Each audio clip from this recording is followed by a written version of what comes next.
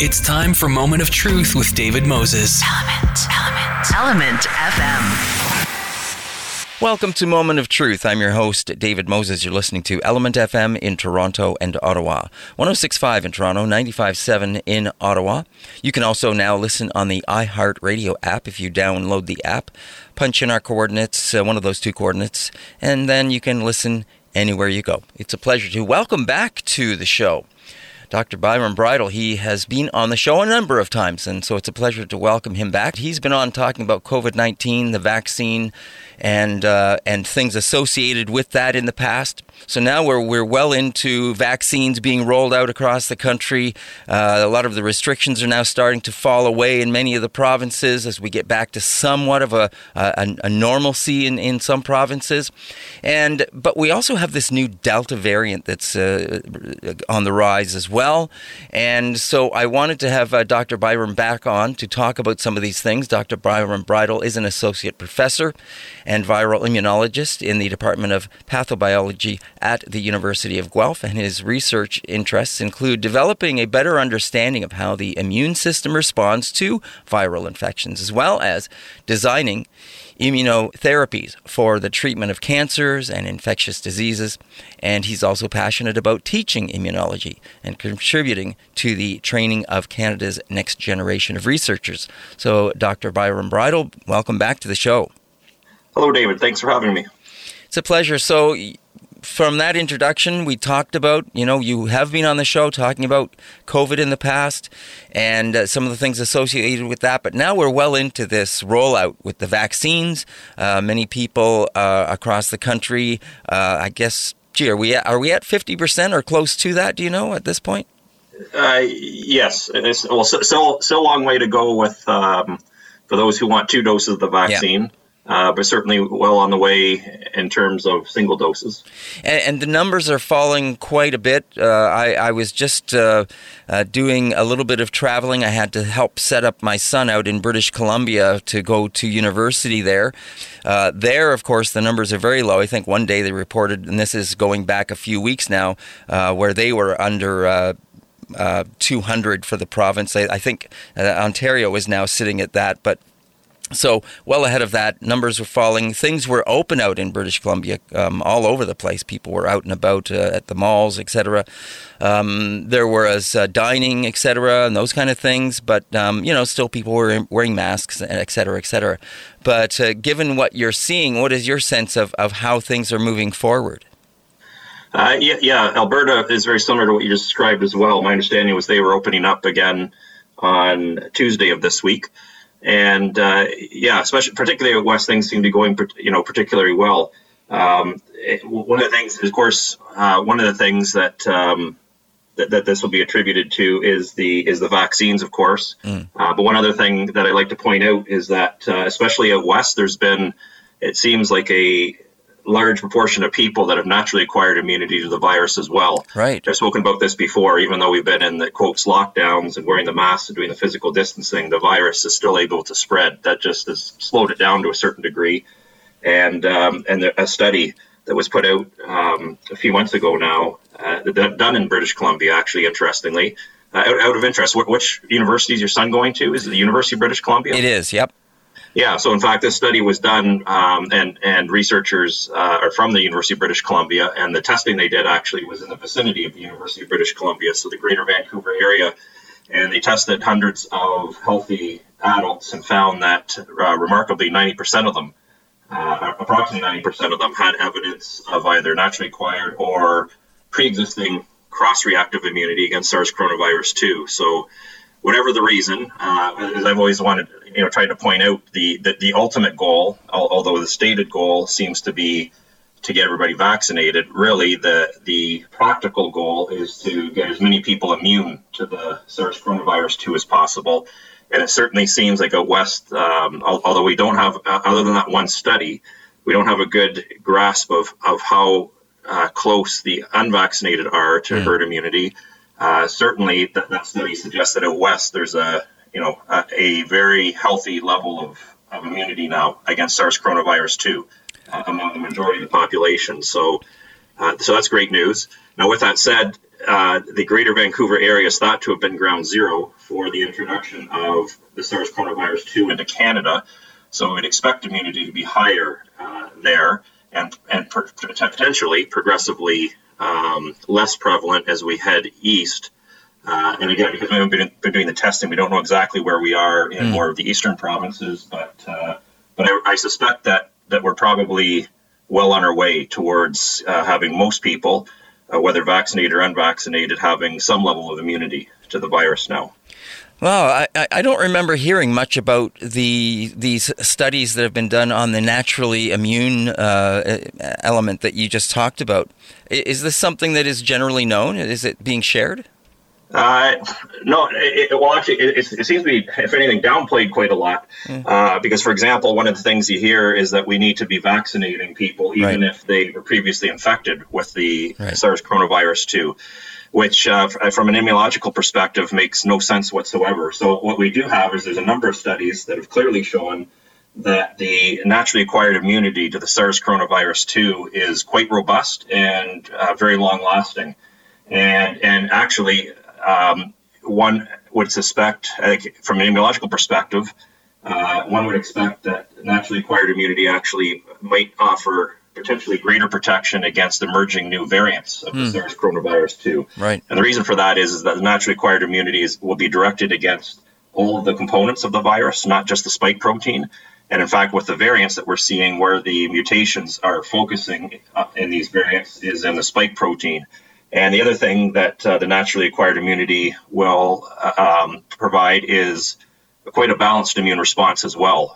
So rather than just being dominated by antibodies, there'll also be a healthy T-cell response against the virus, which is also protective. It's interesting. Initially, in the pandemic, there were two things that caused us to start downplaying the potential for naturally acquired immunity to be protective. One is there's actually interestingly a textbook that's often used to teach virology at universities, and this is known as Field's Virology. It's a classic virology textbook. And it promotes the idea that immunity to coronaviruses tends to be weak and not particularly long-lasting. But that's based off of the biology largely of what we call low pathogenic coronaviruses, so the ones that would normally cause the common cold. And the reality is that immunity against highly pathogenic viruses, such as the SARS coronavirus 2, definitely elicit robust immunity. In fact, it's interesting. We have published scientific studies now showing that even in children who, for whom COVID-19 is often very mild and often doesn't cause any disease. So often infection of children with SARS coronavirus 2 doesn't cause them to experience any disease whatsoever. And yet they are developing quite robust immunity naturally against the virus. And so one could argue with a shortage of vaccine doses, and that we have been experiencing, although we have had an influx of many doses now, but we still have many people who are sitting with just one dose. It would have been logical to have focused those doses on people and making sure we get people who want to be vaccinated, their 2 doses, according to the protocol that was approved by the companies that manufactured the vaccines, as well as the protocol that was approved by Health Canada. And it probably would have been better to have focused on those who didn't have any evidence of immunity.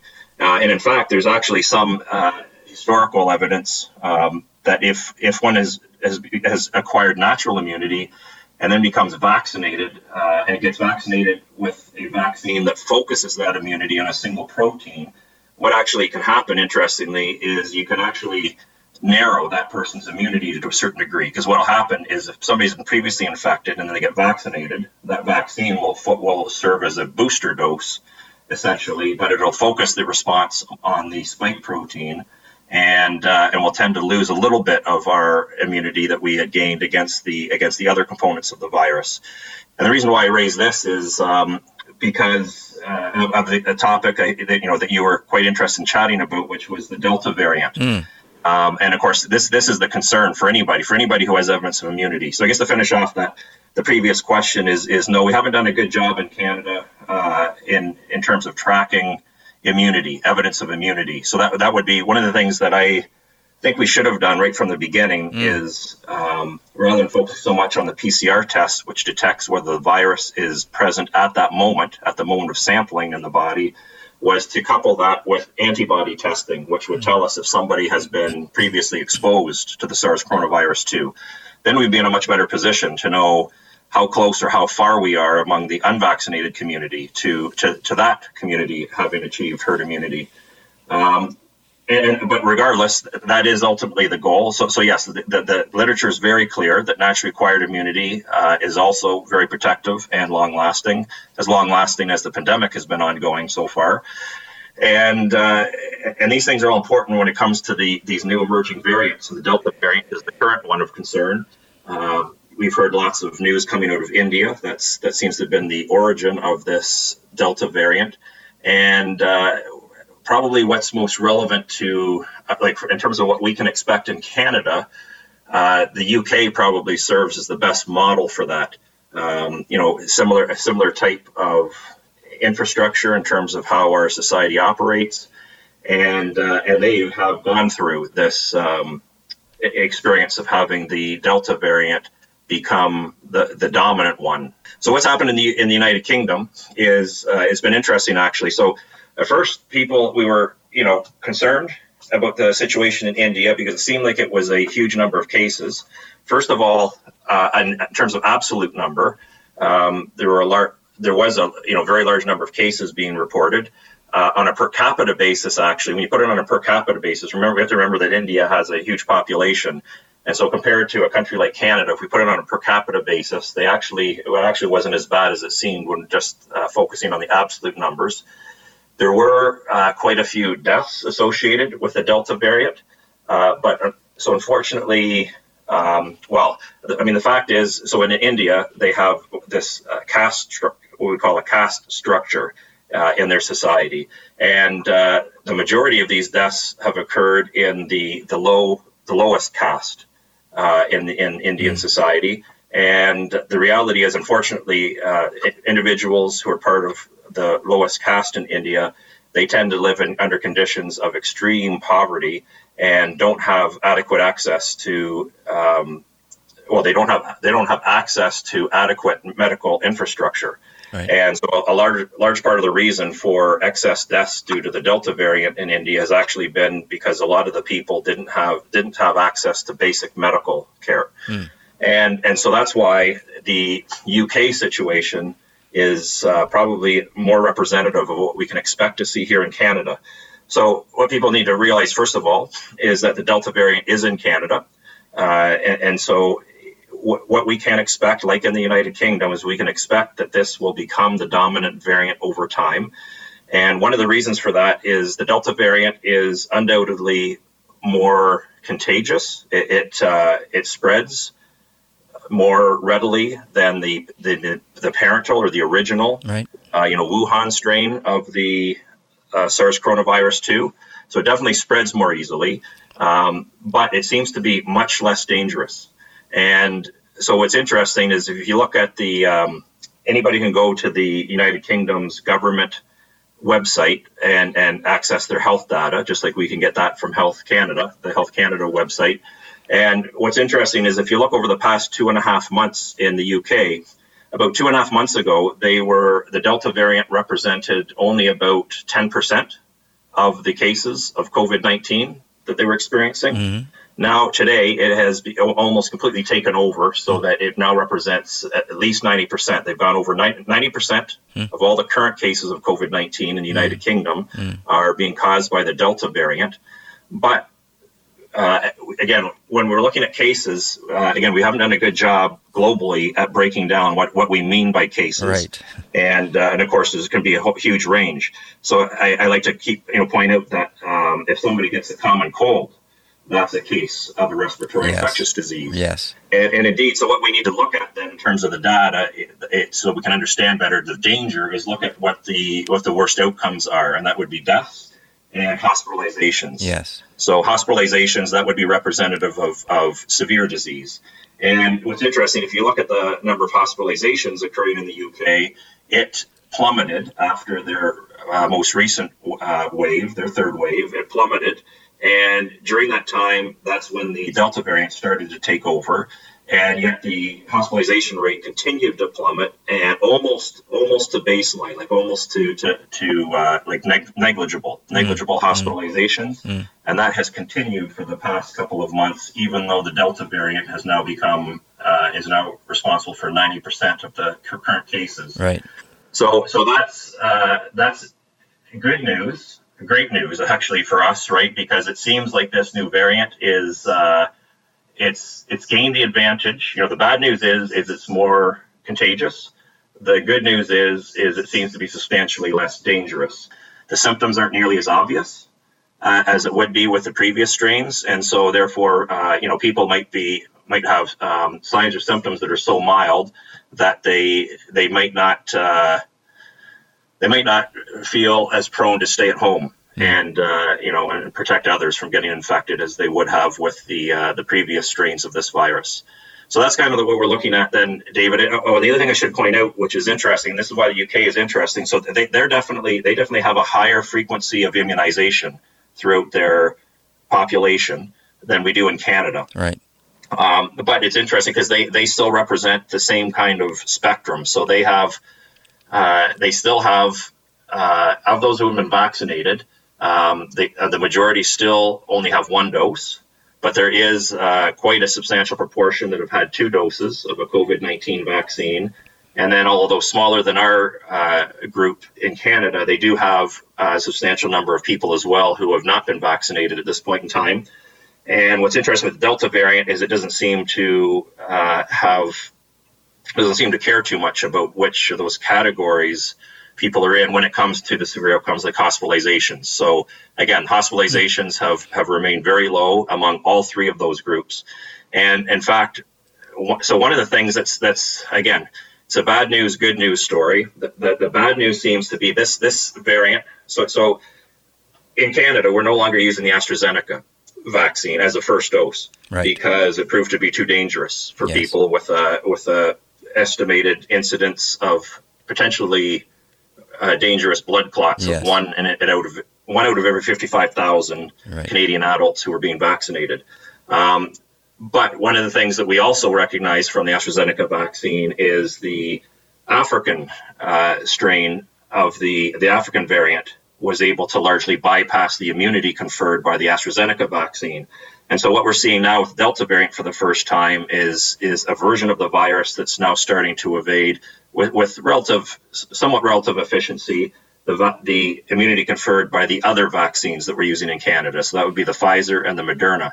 So again, when looking at the cases, there are many cases in both the double vaccinated group and especially the single vaccinated. In fact, it's been estimated based on the data from the UK that those who have received a single dose of a COVID-19 vaccine, the level of protection conferred by the effectiveness of the Pfizer and Moderna vaccines may be as low as 30% against that particular variant. Right. It would be higher and should be substantially higher after getting a second dose. But nevertheless, this variant seems to be fairly indiscriminately infecting people, whether they have 2 doses, a single dose, or haven't been vaccinated. And again, I like to highlight not having been vaccinated does not equal not being immune. Again, in the limited studies that have been done, it suggests that actually quite a substantial proportion among the unvaccinated do have evidence of immunity.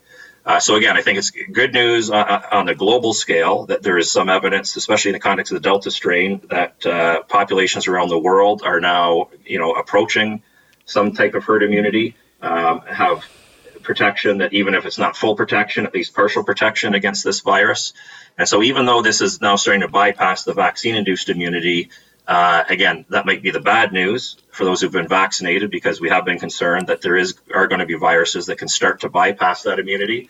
In this case, this virus, although it can bypass that immunity to some degree, again, I like to emphasize it's showing that it's much less dangerous. Right. Okay, so the chances of anybody being hospitalized by this virus is much lower than with the previous strains. Right. My guest here on Moment of Truth is Dr. Byron Bridle. I've had him on the show before. He is an associate professor and viral immunologist in the Department of Pathobiology at the University of Guelph, and we're talking to him and getting an update on him from about COVID-19. And so it's a pleasure to have him back here on Moment of Truth. I'm your host, David Moses. Dr. Byron Bridle, you mentioned some very interesting things there.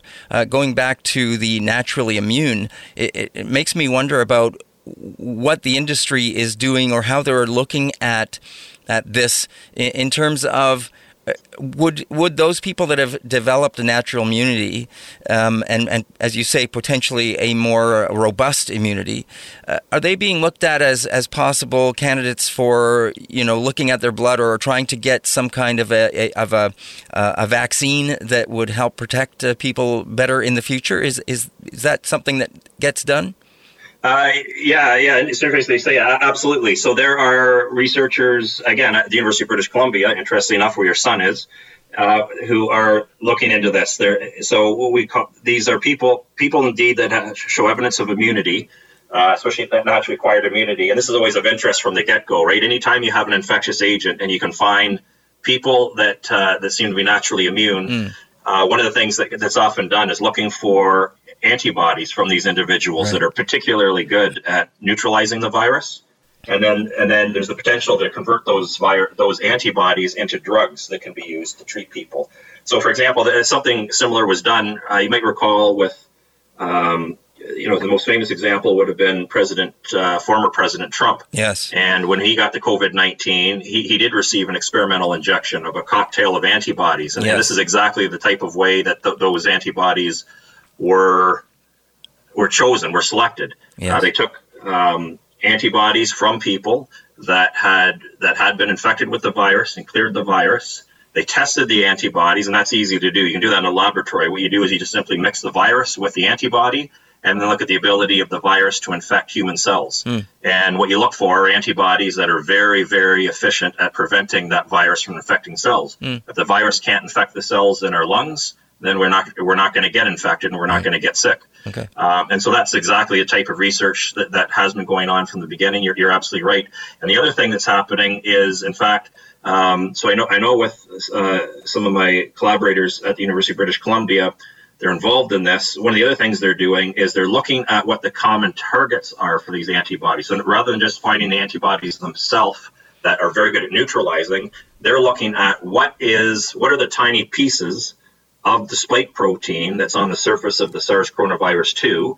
And the reason why we're always talking about spike protein is that's the protein it uses to attach to our cells and get into our cells. So that's why there's such an emphasis on the spike protein, because if you can get these antibodies we make are very large proteins. And so if you can get an antibody that binds to the spike protein and then physically prevents it from binding to our cells, then that's going to prevent infection. And so the other thing they're doing is it gets along the lines of exactly what you said on more of the vaccine side.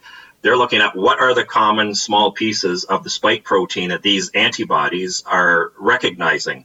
These antibodies that are very good at neutralizing, and that with the idea being that to take those pieces of the spike protein and use those very either antibodies that can directly be administered to people, or, as you implied, new vaccines that can be used to administer to people.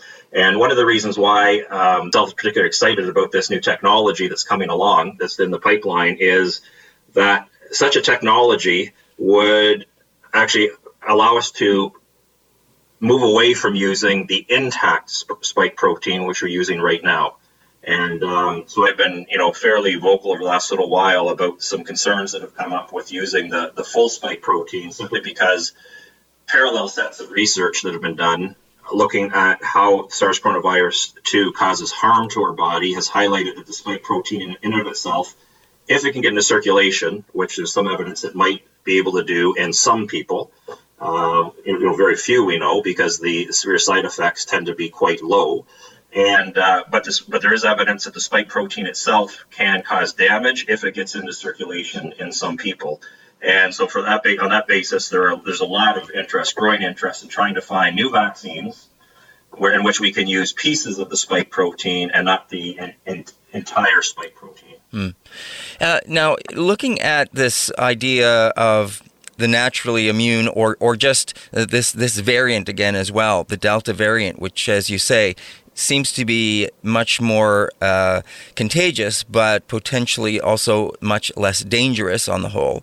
Are people that are vaccinated somewhat less protected, or will the body react in a way that treats it, because it is a variant, more like with the ability to become immune if we don't have a vaccine against that? So that's a great question. So first of all, just to clarify, some people might interpret more robust as meaning like a higher magnitude or a stronger immune response. Yes. Naturally acquired immunity, actually, sometimes it isn't as strong of an immune response in terms of the magnitude. Okay.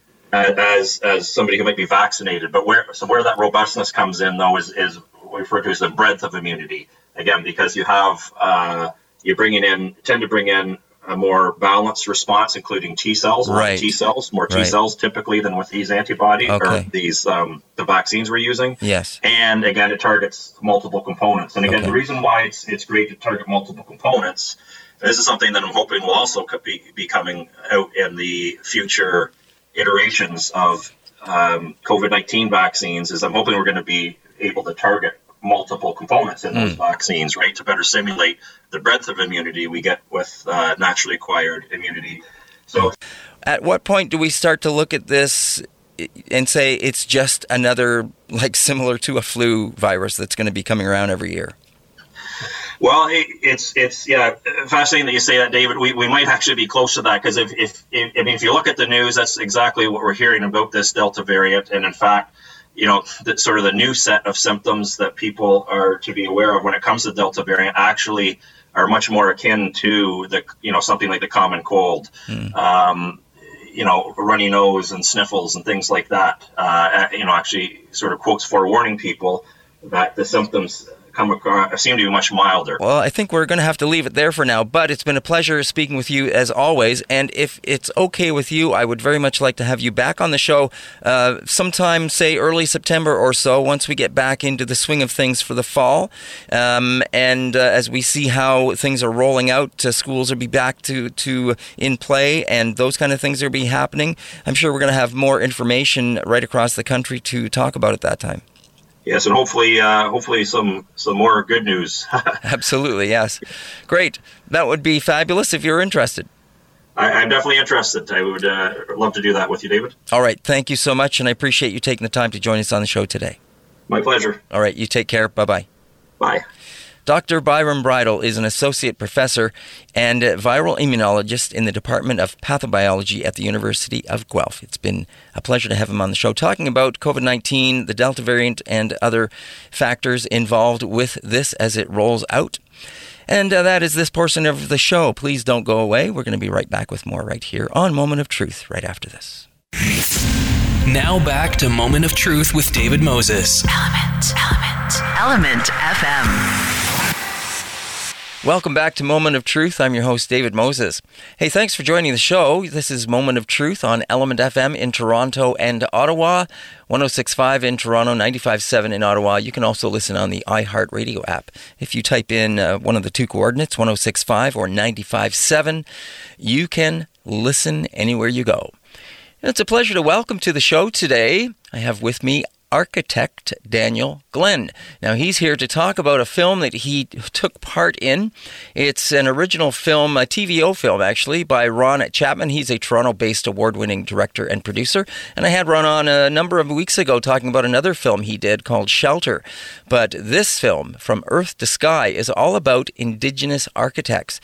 And it premiered on National Indigenous Day, which was June 21st on TVO, but you can now see it on TVO Docs on YouTube and TVO Roku channel as well. So You can look this up, From Earth to Sky, and see this film. So it's a pleasure to welcome Daniel Glenn to the show. Now, Daniel is a nationally recognized expert in culturally responsive architecture and in green, affordable housing with a focus on work for diverse cultures. Mr. Glenn's work reflects his Crow tribal heritage south of the border in the United States. He has been featured in the film Indigenous Architecture, Living Architecture, and 4 of his tribal projects have been featured in the book Design Reimagined, New Architecture on Indigenous Lands, published in 2013 by the University of Minnesota Press. And if I'm not mistaken, that's the school that he actually went to, if I'm not mistaken. Daniel, welcome to the show. Well, thank you, David. I'm really excited to be here. Montana State University for my undergraduate and MIT for my graduate. So, From Earth to Sky, when did you first find out about this film, and what did you hear about it in terms of why the film was being built or made? Well, it actually began, as you might have heard, when I was invited, along with my colleagues, to be part of the Venice Biennale in 2018. Yeah. We were part of that team. There was actually 18 of us. And originally the film, my understanding was the film was going to be about primarily that event, but it kind of evolved into really focusing on 7 of the more principal architects, senior architects in that group. But all 18 of us were excited to go to Venice in 2018. And then later, the same exhibition, Unceded Voices of the Land, was at the Canadian Museum of History. And it's a traveling exhibit, so it should be going elsewhere as well. But it really, all of this really began as a interrelationship between First Nations and Native American architects, and also with our Indigenous colleagues in New Zealand, the Maori architects who kind of interestingly brought us all together in New Zealand. That kind of really cemented the relationship that we all have as Indigenous practitioners. Yeah, I mean, and our friendship. Yeah, that's interesting you point those two things out, Venice and New Zealand, because they're both featured, of course, in the film, which is wonderful to see. And it's wonderful to see you all together celebrating like that in the way that we do get to see it, but also explore these individual stories of your own and the other architects that are featured in the film, of course. I guess the one thing is, as you mentioned those two gatherings, the one thing that comes to mind is do you think that is something that separates Indigenous architects from the non-Indigenous architects, if I can put it that way, that are out there in the general world? There's a camaraderie. There's because there's so few of you. I believe there's only about 18 Indigenous architects in Canada, and so is that something that you guys sort of have as a you know, this sort of a family, or this sort of a relationship and a friendship amongst yourselves? Well, I think it's definitely something that's grown over time as we've connected. But yeah, we're a pretty small club, you could say. And I think the thing that ties us all together is not just our indigeneity, but really our commitment to our communities and to our tribes, and to working with Indigenous people around the world.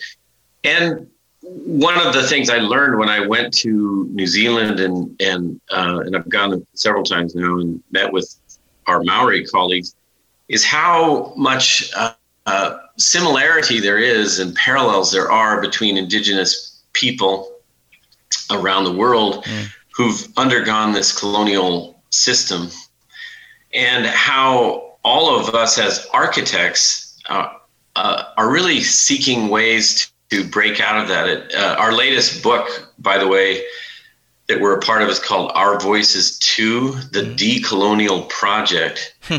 And it actually is edited by Patrick Stewart, who's First Nations. Yeah. Kevin O'Brien, who is a Aboriginal architect from Australia, and Rebecca Kittle, who is a Maori architect from New Zealand. So that even the editors reflect this idea of us all coming together as folks in solidarity with each other, really, and when we have come together, as it I think comes out very nicely in the film, it really shows how these commonalities are there, but also what was really important that the film showed is how each of us really do have a very unique background and story and culture that we draw from in our work.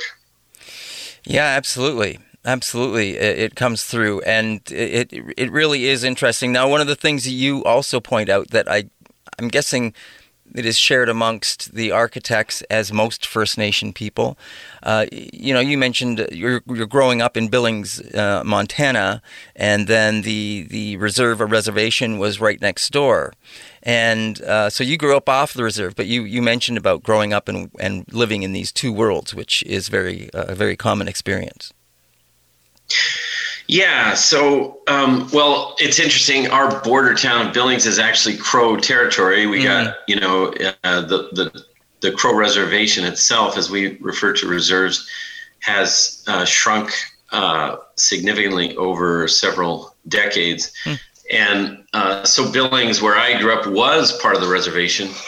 And even Cilicia, which is to the west of Billings, where my grandfather was born. When he was born, it was on the reservation. So as those borders shrank, the lands became occupied by non-tribal communities. And there was definitely a lot of attention growing up in a border town and being from the reservation. And my father went through an even more direct experience with that, because he grew up on the reservation and then moved off reservation. And so he had experienced both those worlds very directly. And of course, we have allotted lands on the reservation on both my mother's and father's side. So we spent a lot of time there. And also my grandfather was a council member and leader in the tribe. So we were very much engaged in the tribal community throughout my childhood. And then myself, my father had an engineering architectural and construction business that focused on tribal communities. And so I really grew up in this work, which I feel very fortunate to have had that. And also grew up not just working with my own tribe, but, the experience of working with many tribes in the Western region. Yeah, the fact that you had your father as that role model and someone that was already doing this architectural work, you grew up in there. How do you think that that sort of allowed you to see something perhaps early on that you have worked and put into the work you do now, that maybe other Indigenous artists that didn't have that experience, to sort of turn to? Yeah, well, it was interesting because actually, as I started in his office, and he's an engineer. We had architects, and I had Indigenous architects that I got to work alongside as a very young man. But to be honest, it was really not a very positive experience with regards to the work that we were able to do, because at that time in the 1960s,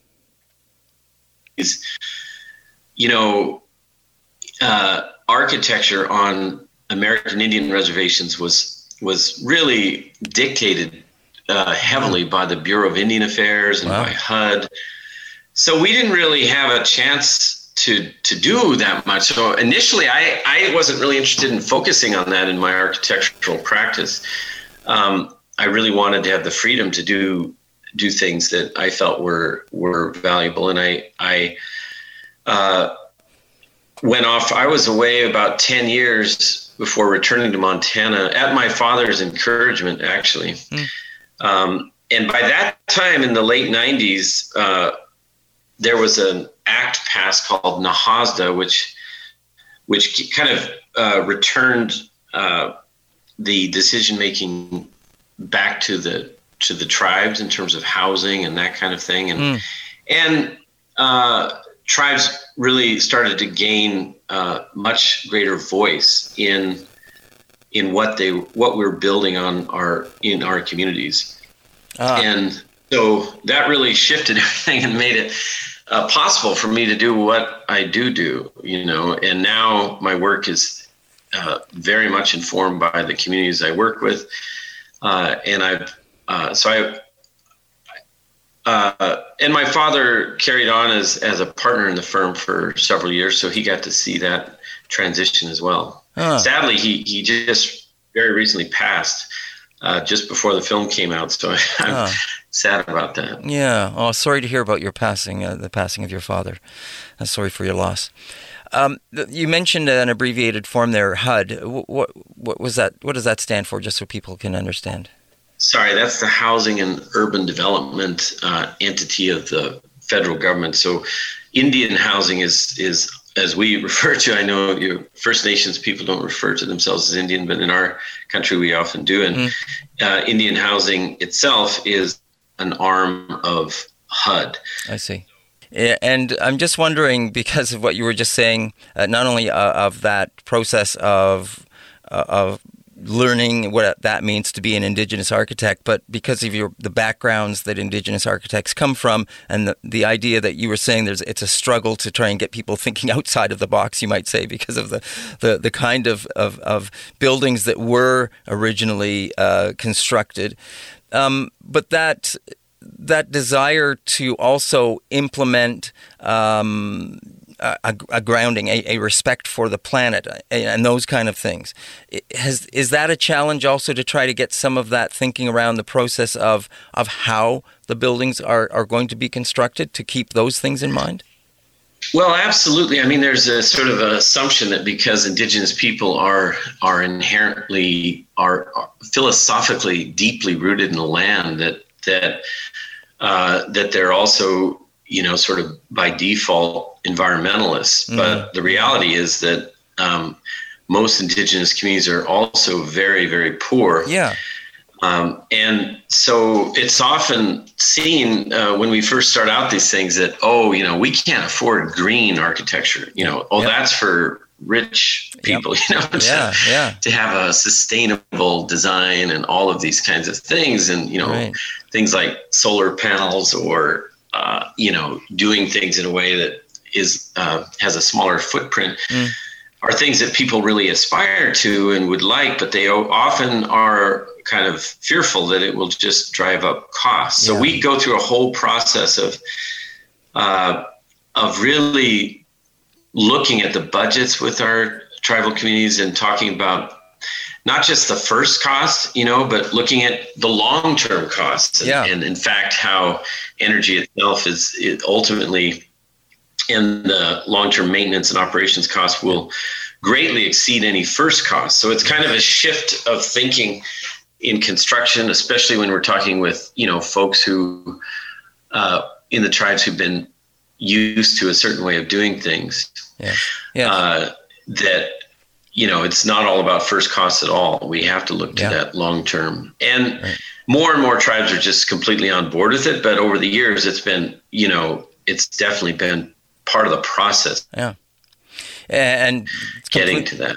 Completely understandable from treatment and just the way, as you say, the economic situations that most reservations and Indigenous communities have found themselves in over time, as being neglected and not being counted and not being given the proper amount of money to work with, and have that freedom to think in those ways.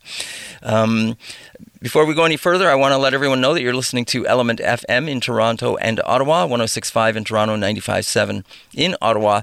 I'm your host, David Moses, and this is Moment of Truth. My guest here on the show is Daniel Glenn. He is an architect, Indigenous architect, working in south of the border. It's a pleasure to have him on, talking about a film, From Earth to Sky, which you can see on TVO Docs YouTube. You can also see it on TVO Roku. premiered on National Indigenous Peoples Day on Monday, June 21st of this year. And Daniel is one of the architects that is featured in this wonderful film. You really should check it out. It is quite a beautifully filmed film. We get to see different parts of the country. We get to see these wonderful different approaches to Indigenous architecture from many parts of, not only across Turtle Island in North America, but we get to go to see Venice with all the architects there in 2018. I believe that was when that took place. But they also go down to New Zealand to meet with some wonderful architects, and we get to see some beautiful architecture down in the New Zealand area. And so it's a pleasure to have Daniel on here talking about it. Now, he's featured alongside of several other architects in this film. Wanda Della Costa, she is one of them. Also, Tammy Eagle Bull, the first woman architect in North America. Alfred Waugh, as well as Brian Porter from Six Nations, and Patrick Stewart. Not Patrick Stewart from Star Trek. No, not that Patrick Stewart. But another architect from British Columbia. So, and of course we cannot leave out Douglas Cardinal, the first Indigenous architect in North America, who has done some absolutely wonderful, beautiful work, and he's featured first off in the film. So I highly recommend, if you can, check this film out, From Earth to Sky. And as I say, it's a pleasure to have Daniel Glenn here on the show talking about it. So Daniel, I mentioned New Zealand, and when you guys had the opportunity to go down there, and there was some really beautiful work that we saw down there from the architectural designs that we saw there. Yeah, it's been a pleasure to learn from them. And actually what we have done is we have gone to New Zealand to visit with our colleagues, including Rao Hoskins, who's a very prominent Maori architect, and with the intent of learning from them in terms of how they're approaching this whole idea of kind of decolonizing their architecture as Maori people.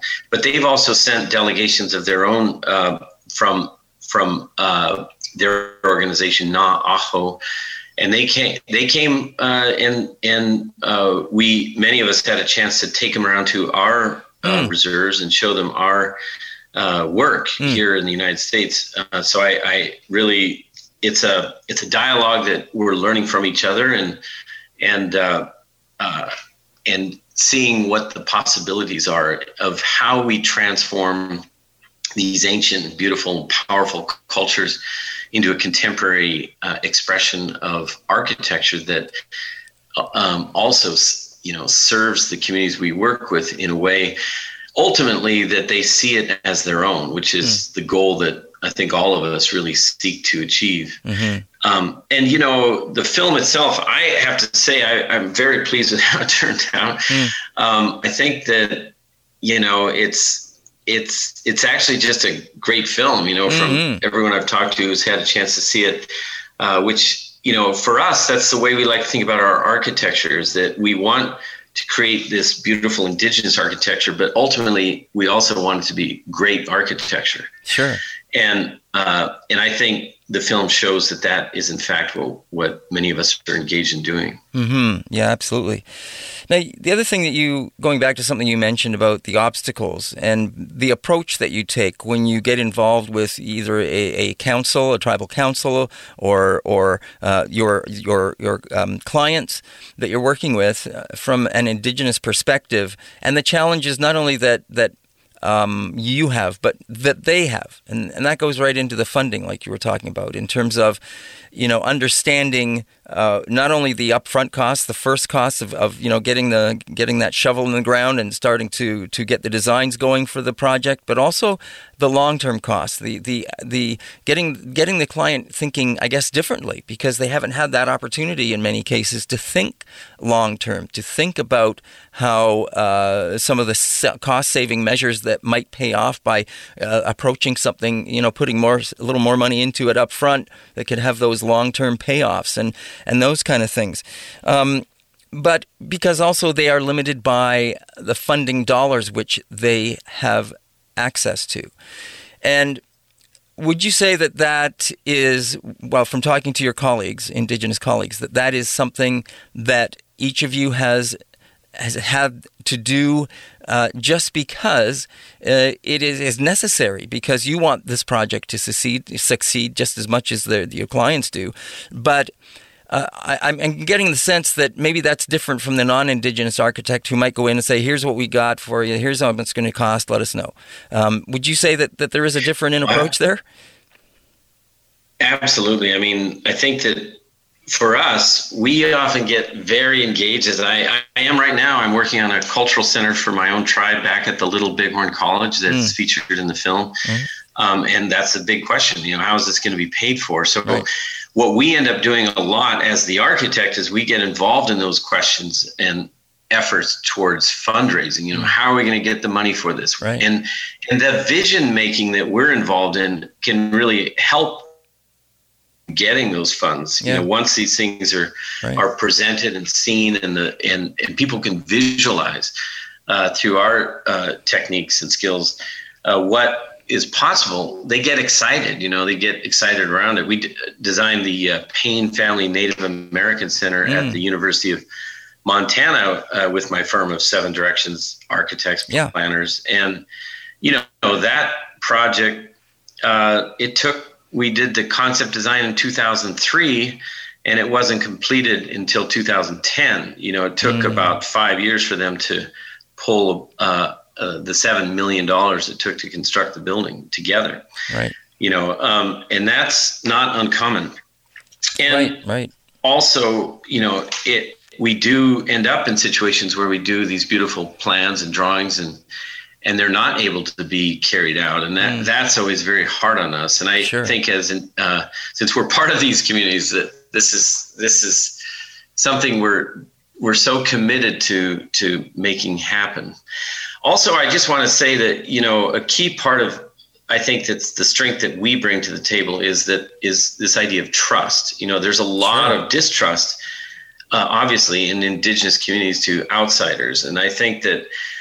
What we bring to the table is, even though we're from different nations, oftentimes than the tribes we work with, they get that we understand where they're coming from, that we know that we grew up in similar situations, and that builds a level of trust that I don't think you can really have if you're not from that community. And it's one reason we continue to strive to bring up additional, new Indigenous practitioners like your son. We want to see them rise in the profession and have a voice and be able to bring this out in the next generation. Yeah, for sure. Thanks for saying that. It's probably very different from the non-Indigenous approach, because you are committed. You're committed from day one, start to finish, because you are working alongside with those clients all the way through this project to make sure that it's going to succeed. Absolutely. And, I think that Ron Chapman did a great job in terms of gaining the trust of each of us in this process. Right. And through that, he was able to come into our communities, and he made that effort. He came to my reservation. He was there at Crow Fair, which is our annual big powwow. We call it the teepee capital of the world, which is featured in the film. We're excited to see that. And he was able to be brought into our worlds, and I think that's a wonderful part of the film. And I think he saw early on that, what we did in Venice was beautiful and powerful and all of that, but it wasn't our story. Our stories take place in our own communities with our clients and with the work that we do. And he came out, he put a lot of effort and time into going out and capturing that. And I think that's what's so extraordinary about the film. Yeah, absolutely. It really shows up very well, and each of you are given a wonderful amount of time to share your stories about not only your work, but about your backgrounds and about the challenges and about the environments that you are working within, and the philosophy that you bring along with it from an Indigenous perspective. So, yes, I encourage people to watch the film. You can find it, as I say, on TVO, YouTube, and also on Roku on TVO. It is called From Earth to Sky, and it's a unique and inspiring story of Indigenous accomplished collective of architects driving a movement as climate change threatens the planet. And they are world leaders in their aesthetics, their form, their sustainability, and ultimately in protecting Mother Earth. And their stories have never been more important. And this film articulates the power of Indigenous architecture and its relevance in today's world. And they're not my words. I'm just reading what it says about the film, but I back up everything it says completely. It's been a real pleasure to have Daniel Glenn on the show talking about this. And I really appreciate you taking the time, Daniel, to share out of your busy schedule and the great work that you're doing, along with the other Indigenous architects that are featured in this film, to talk to us about it. Well, thank you, David. I enjoyed being on the show, and I'm really glad you're getting the word out there about this film, and I hope many people get a chance to see it. That's Daniel Glenn. He is a nationally recognized expert in culturally responsive architecture in green affordable housing with a focus on work with diverse cultures. As he mentioned, he has his own firm in the States, and it is called Seven Directions Architecture. And he is one of the architects featured in the film From Earth to Sky, which I told you you can see on TVO Docs YouTube. And so it's been a pleasure to have him on the show and talking about this. He, as I say, is featured alongside of several other Indigenous architects. Tammy Eagle-Bull, the first woman architect in North America. Douglas Cardinal, the first Indigenous architect in North America. A great little bit on him and the wonderful work that he has done. Patrick Stewart from BC is another architect. Brian Porter from Six Nations. Alfred Waugh, another one. And Daniel, as I mentioned, from the Crow Tribe.